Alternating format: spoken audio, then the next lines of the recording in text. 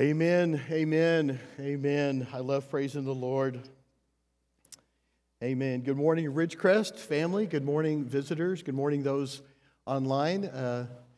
I'm your guest speaker today. Those of you who may be visiting this morning, our senior pastor, Matt Beasley, who you may normally see, has taken a well-deserved time off today.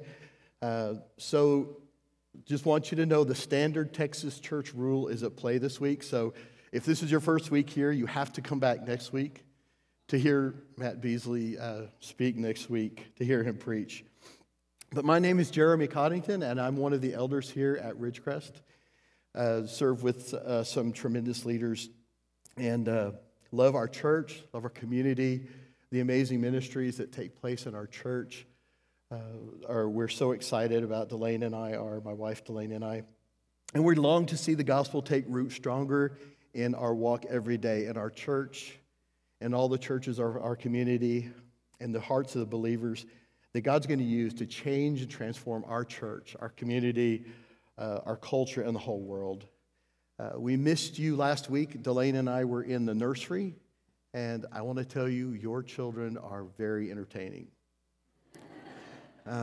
We don't have kids at home anymore. We have grandkids, but we look forward to them coming. But even then, most of them are outside of the nursery age. So it's a very special time for us to get to share with your children. And we got to see the baby dedication later. I'm really grateful for the live stream that they recorded. Thank you guys for doing that. We got to see the families dedicate their children, and more importantly, dedicate themselves to taking what God has invested in the parents and in the families and sharing that life, sharing the word of Jesus and the life of Christ with their children and putting the word of God in them and before them. That was really exciting for us to watch. Before I get started, I want you to know I'm not a great multitasker. So you may notice that my ability to preach and my ability to pay attention to time don't really exist in my brain at the same time, or they're not on the same thread, okay? So in case later on in the sermon you hear Delane proclaim really loudly amen, like at a really inopportune time, that's our signal, because she's way back there. I'm not going to see her even with my good glasses on. So that's going to be her signal. And if I miss that because my ears aren't all that they used to be, Mitchell's going to turn the lights off at 12:30. So actually, before then, they'd be delivering the children from the nursery back in here. So we'll see that. No, I'm very excited to share the word with you today. This morning, I love this theme that we're on in 1 Thessalonians, lasting hope in uncertain times. And it really fits where we are today. We are in some uncertain days. There's a lot of difficulty going on in our world. If you haven't experienced any personally, get ready. Life is difficult. But the hope of Christ is eternal, and it is living. And that's what we're going to look at again in 1 Thessalonians chapter 2 this morning. So we'll be looking at a section between verses 13 and 16. So if you want to start making your way there, that's great. In the weeks leading up to today, we see that Paul described the deeply caring and committed way that he and his companions came to the Thessalonians. He then defended the way that they came. He made sure that they pointed out that there was no motivation other than that to please God and their amazing deep affection for the Thessalonians. They really love the Thessalonian people. Then last week in verses 9 through 12, we recall that Paul reminded the Thessalonians of what the ministry looked like in their midst, and not to forget that they were witnesses of what Paul did and those with him. And they were like fathers, very close relationship, so that the Thessalonians might emulate, as God's gospel continued to take root and to grow in them, they might emulate Paul. And for some of the Thessalonians, maybe even for the first time ever, they heard the fact that walking as a believer is a full-time calling, and there is no separation between your faith and your life. There's no separation between your faith and how you walk. And today, we'll see Paul discussing what it is working deep inside of the Thessalonians that allowed them to walk in this manner worthy of God, and how that helps keeps us sustained in the midst of sometimes consistent and surely undeserved persecution that will come.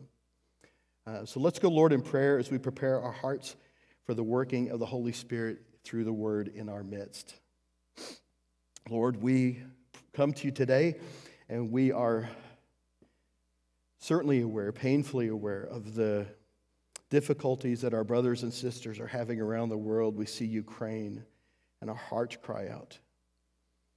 And when we see the war, and we see those displaced, and Lord, we know of those who are there to share your word, who have given their lives for you, Lord, and we do pray for their peace, for their safety, and for their continued boldness wherever you take them, God, that they would share the truth of who you are, that the word of God would come from them, and that those might believe and be changed. Lord, we pray also today for great awareness in our own midst of our need for you. Please take away our old will, our blinded minds, our vanity, our carnality, Lord, and our senseless hearts. Lord, let nothing in this world have dominion over us, but in your word today, grant each of us an awareness of the light and the hope that is in Christ alone. Lord, that's revealed for our salvation, for our sustaining of those who believe. Our great Alpha and Omega, turn our attention and our greatest affection to you. And as we worship you in this word, tune our hearts to always sing your praise. In Jesus' name, amen. So if you have your Bible with you or your electronic device, please turn to 1 Thessalonians chapter 2. If you don't have a Bible, please feel free to take the one in front of you, in the pew in front of you, and use that one. And if you do not have a Bible, I ask that you would take that home with you as our church's gift to you, so that you'll have a Bible with you. If you are not quite sure how to find 1 Thessalonians, your Bible likely has a table of contents in the front. So if you go to that, 1 Thessalonians will be down the list a bit. And when you find that page, in the Bibles in the pews, you'll notice when you get to that page that the large numbers are the chapters and the small numbers are the verses. And we're going to chapter 2, verses 13 through 16. So let's read that together.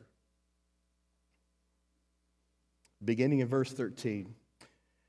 And we also thank God constantly for this, that when you received the word of God, which you heard from us, you accepted it not as the word of men, but as what it really is, the word of God, which is at work in you believers. For you, brothers, became imitators of the churches of God in Christ Jesus that are in Judea.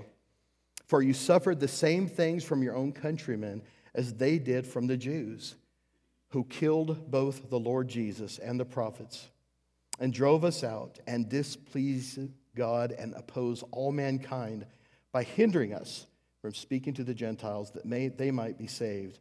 So it's always to fill up the measure of their sins, but wrath has come upon them at last. So we see in this section here, Paul begins this section in great thanksgiving, in continual thanksgiving to God. And this was the thanksgiving Paul was talking about, that the Thessalonian believers had heard the word of God. They had received the word of God, and they had accepted it not as a word from Paul and his companions, but as God's word itself.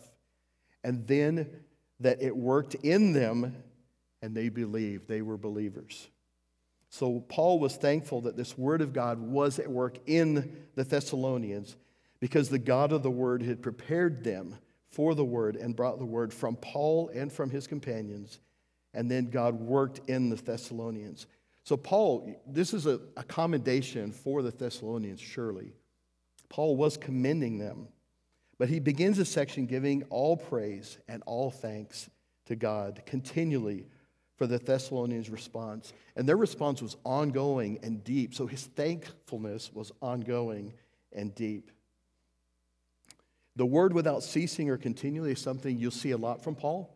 If you read all the other epistles, you see that a lot. Paul is a constant prayer, a constant thanker of God. And this instance is the second of 3 times that we see Paul talking about being thankful to God in this epistle. And this idea, again, is this common for Paul. Prayer is common for Paul. It permeates his life. He knew that the work of proclaiming the gospel must be accompanied by prayer. He knew this, and he was grateful for the work God did in preparing the Thessalonian believers so they might hear, receive, and accept God's living word that came from them.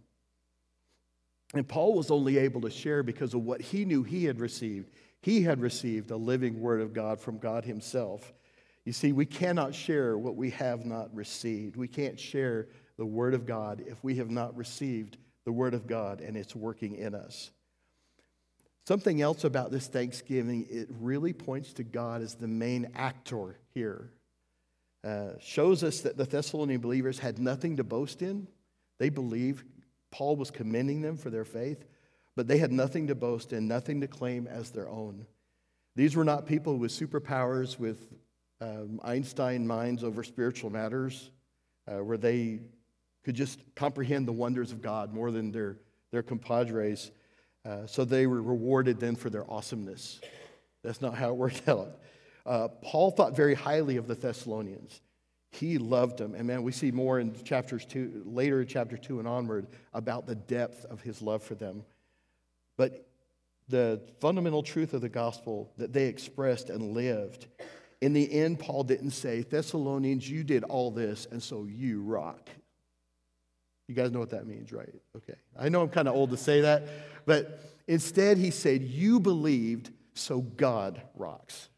God, you are the one, and we need to praise you for this. And let me rephrase that or translate that for you, because that probably doesn't sound right coming from someone with as little hair as I got. So, okay. There was no magic quality to the Thessalonians. Their kids didn't have the best upbringings, therefore they believed. They weren't given an ability far above those who didn't come to faith. Some ancient secret that gets shared with us too who can believe. Some head start. Paul made it clear God deserved all the glory, all the thanks. And him saving us and keeping us, holding us fast, calls for that to be a regular and humble, consistent gratefulness to his work in Christ that brings us to life and preserves us from the wrath to come. Brothers and sisters, just like Paul, we need to be engaged in that same sharing of the word, the gospel that we have received, so that others can receive and accept and believe, thanking God and praising him for his work in us and through us. And we know, just like the Thessalonians, that as we share our faith, there will be some who believe and there will be some who will not believe.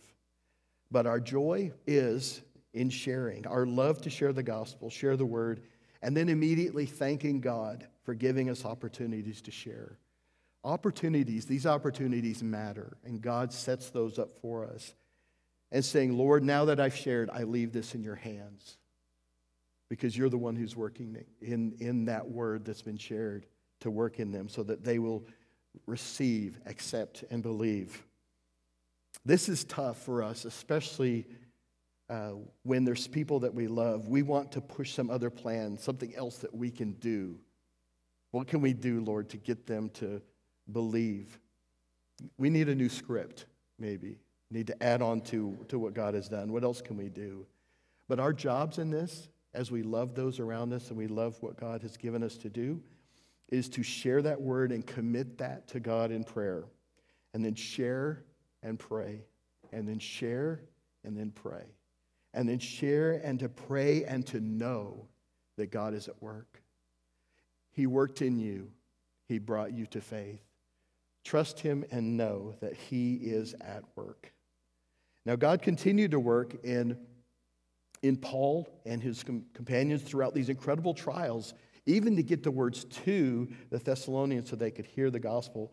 Listen to what Paul says about that in chapter 1, verses 5 and 6 again. He says, because our gospel came to you not only in word, but also in power and in the Holy Spirit and with full conviction. You know what kind of men we proved to be among you for your sake, and you became imitators of us and of the Lord, for you received the word in much affliction with the joy of the Holy Spirit. Paul reminds the Thessalonians that their faith is not built on empty promises, not anchored on false hope.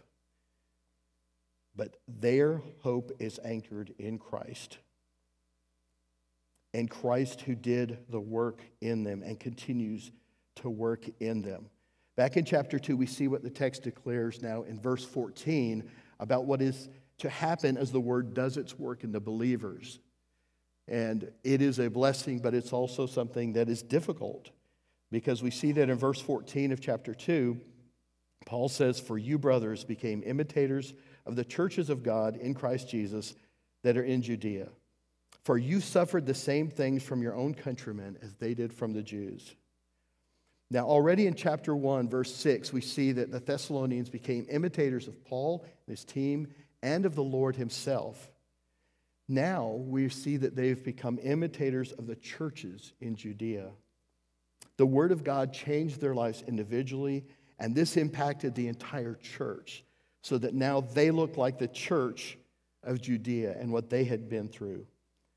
And the church of Judea was one that had to change direction from their own culture. They had a culture that was much different than after they believed. They had a man-exalting background. They were part of the Roman Empire. Caesar was king. Caesar was God. There was a lot of religious leaders that demanded their way. And what happened was they were empowered to be believers, and that caused a radical change, and it was evident in their lives to their culture. People could see the change in their lives as individuals and then as the church. And then this imitation from the church of the Thessalonians that looked now like the Judeans, it was because there was a radical transformation that was revealed in them as a church. And when I think about this imitation that happens, it reminds me of the time I spent in the Air Force in foreign language school. Caleb and I were talking about a little bit of language stuff this morning. So for 52 weeks when I was in the Air Force, we went through this Russian language training program.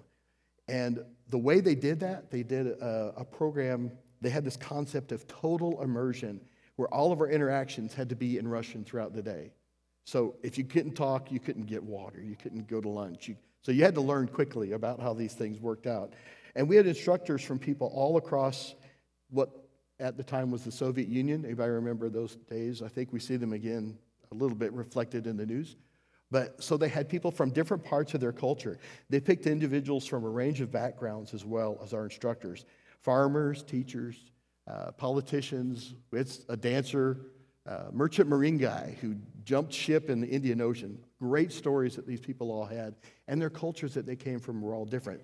So we read their newspapers, we sung their songs, we listened to their broadcasts, and then they contextualized their language for us in the context of their culture. And even later on, as we began to study at night, the students would talk in Russian. That would be all that we did. So by the time we got near to the end of class, most people were even dreaming in this foreign language. It became part of who we were. So we imitated the instructors in their speech patterns, in how they approached certain subjects from that Soviet perspective, to understand more than just 1, 2, 3. But what does 1, 2, 3 mean in the context of this culture and this part of it, to see what it was like. And I would suggest that this is similar to the work of God through his work in us. In a sense, as the word of God takes hold of us, we become immersed in our real home in Christ. We are made into a new creation, and we know that we are now aliens where we live now. We learn a new language that allows us to call God our Father, that changes how we act, how we speak, how we look less and less like the world as we look more and more like Jesus. As the Word of God works in us, lives in us, and loves others through us, the change occurs. So the Thessalonians were changed, and we see then how they imitated these churches from Judea. And the representation of that, the manifestation of that was through suffering. Through suffering. Suffering for who they were in Christ. Suffering as believers. Now we know that generalized suffering isn't in itself a sign of godliness. Lots of people suffer who don't know the Lord. But it is a sign of the sin of man. We see that kind of suffering produced clearly in the nation of Ukraine, the war-torn Ukraine, as we see more than 1 million people now have traversed out of that war-torn country, a country about the size of Texas, carrying almost nothing with them. Imagine Dallas and our surrounding areas being attacked, and we had to walk, hitchhike, ride, rely on the goodness of strangers, hide out in the bushes, jump in the back of vans, go without food and water for days, traveling the distance from maybe Dallas to New York to find safety, mostly with children, with babies, and without the men who were staying behind to fight. This is what many in Ukraine have done, and this is certainly suffering, but it's suffering because of what the heart of man is. And we should pray and work toward the relief of that suffering and others that we see. But in our sin nature, we see that on display in countless other ways as well, much more subtle ways typically that are acceptable culturally and sometimes even in our religion. But this type of suffering that Paul describes here is the kind that came from the fact that they are now different than their fellow countrymen. They believed in Christ. They would no longer worship Caesar. They were devoted to loving God and loving one another. We can see in Acts 17 how quickly this caused division within the community that went to Jason's house, dragged out of his home, thrown into the streets, taken before the city leaders, the magistrates, accused of turning the world upside down, and then money taken from them, ransom, so they could go back home. This is their introduction to belief, that God has changed them, and now they have these enemies that have come against them, these agitators. And it didn't end there. This was a continual thing that continued to happen. We see that even when Paul and Silas left Thessalonica for Berea and Acts, that some of those same activists, they followed them to Berea and agitated them to stir up those who were hearing the words. So this suffering for believers of the types of attack brought our way to cause us to lose hope in Christ, to stop us from sharing the gospel and experiencing that continued life of the Word of God alive in us. Maybe a military term here is good to use. This was a persistent threat, and it's a persistent threat that lives still today. Those agitators kept coming, and it may seem to you at times like it's over, like they left, like there's a respite. But we know that until the day of the Lord Jesus, when he returns, we know the animosity toward the gospel will persist. But we can take heart and experience a living hope in Christ, because as believers, we don't suffer as those who have no hope. Remember in chapter 1, verse 3, we're reminded that Paul said that he thanked God, remembering before God and Father your work of faith and labor of love and steadfastness of hope in our Lord Jesus Christ. This is why it's so important for the bedrock of our faith to be the very Word of God that's revealed in Scripture, that is alive and active, that is empowered by the Holy Spirit to convict and draw us to Christ. And that must be what is working inside of us, not our own derivation of what that Word should be. Anything other than God's Word will be devoid of life and devoid of hope, which we must have in the midst of difficulty, which is what God gives us in the midst of difficulty. So please remember this. We cannot separate the Word of God from the God of the Word. We simply cannot separate the Word of God from the God of the Word, because as God lives, so does His Word. As we see in John chapter 1, we see Emmanuel, God with us. Jesus himself, the living Word of God. And in this, we have our hope.